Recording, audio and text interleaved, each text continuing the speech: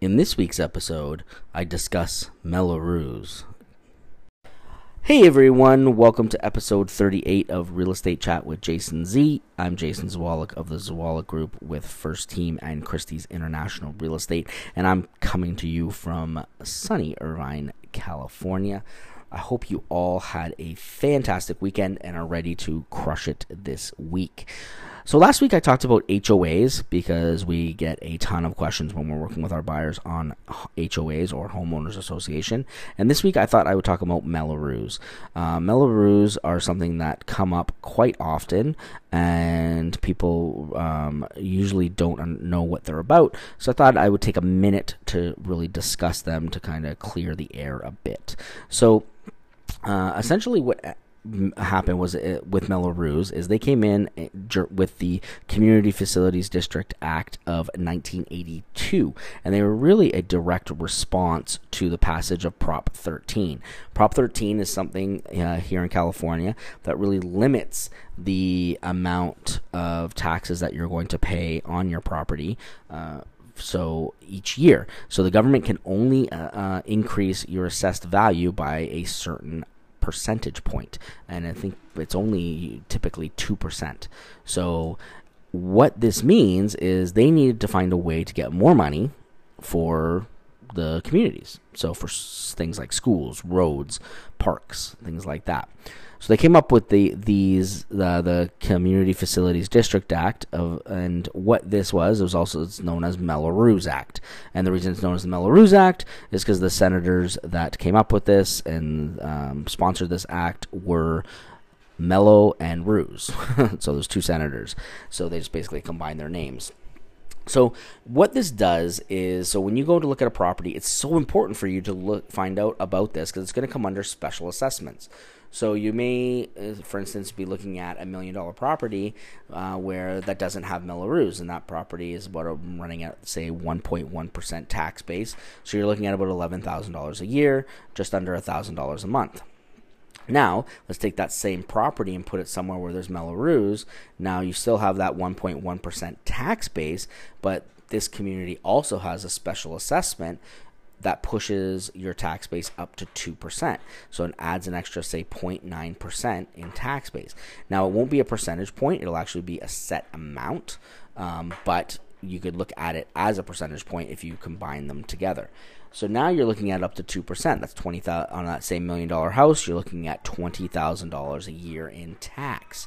So you just went from paying just under $1,000 to just under $2,000 in taxes, which is a lot of money, especially for people that are looking at mortgages and insurance and HOA and all these other numbers, and they're trying to make these numbers work so that they can buy their first home or a secondary home or whatnot. So it's really something to look at when you're looking at an area. Do they have Mello-Roos? Now, the one thing about Mello-Roos you have to remember, too, because they are a special assessment, essentially a bond, they have a time limit on them. Now, some of the older Mello-Roos we're looking at 25, 30 years. We're seeing now some of them are a lot of them are more 40, 45, even 50 years. So you really got to look at that. They will drop off at some point, but you got to remember, will you be owning the home when they do drop off? So they can be a little bit frustrating for people, especially if there's someone that's moving in and a lot of that money may be going to a school or whatnot, and you don't have kids. We've run into that with some of our buyers, and it made them really not eliminate areas that had Mello-Roos.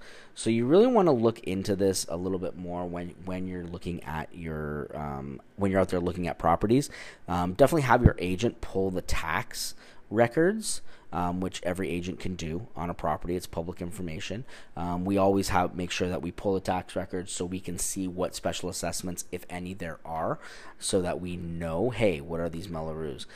If it's an older community and it still has Mello-Roos, you could also call the county or call and find out when those Mello-Roos are going to be falling off.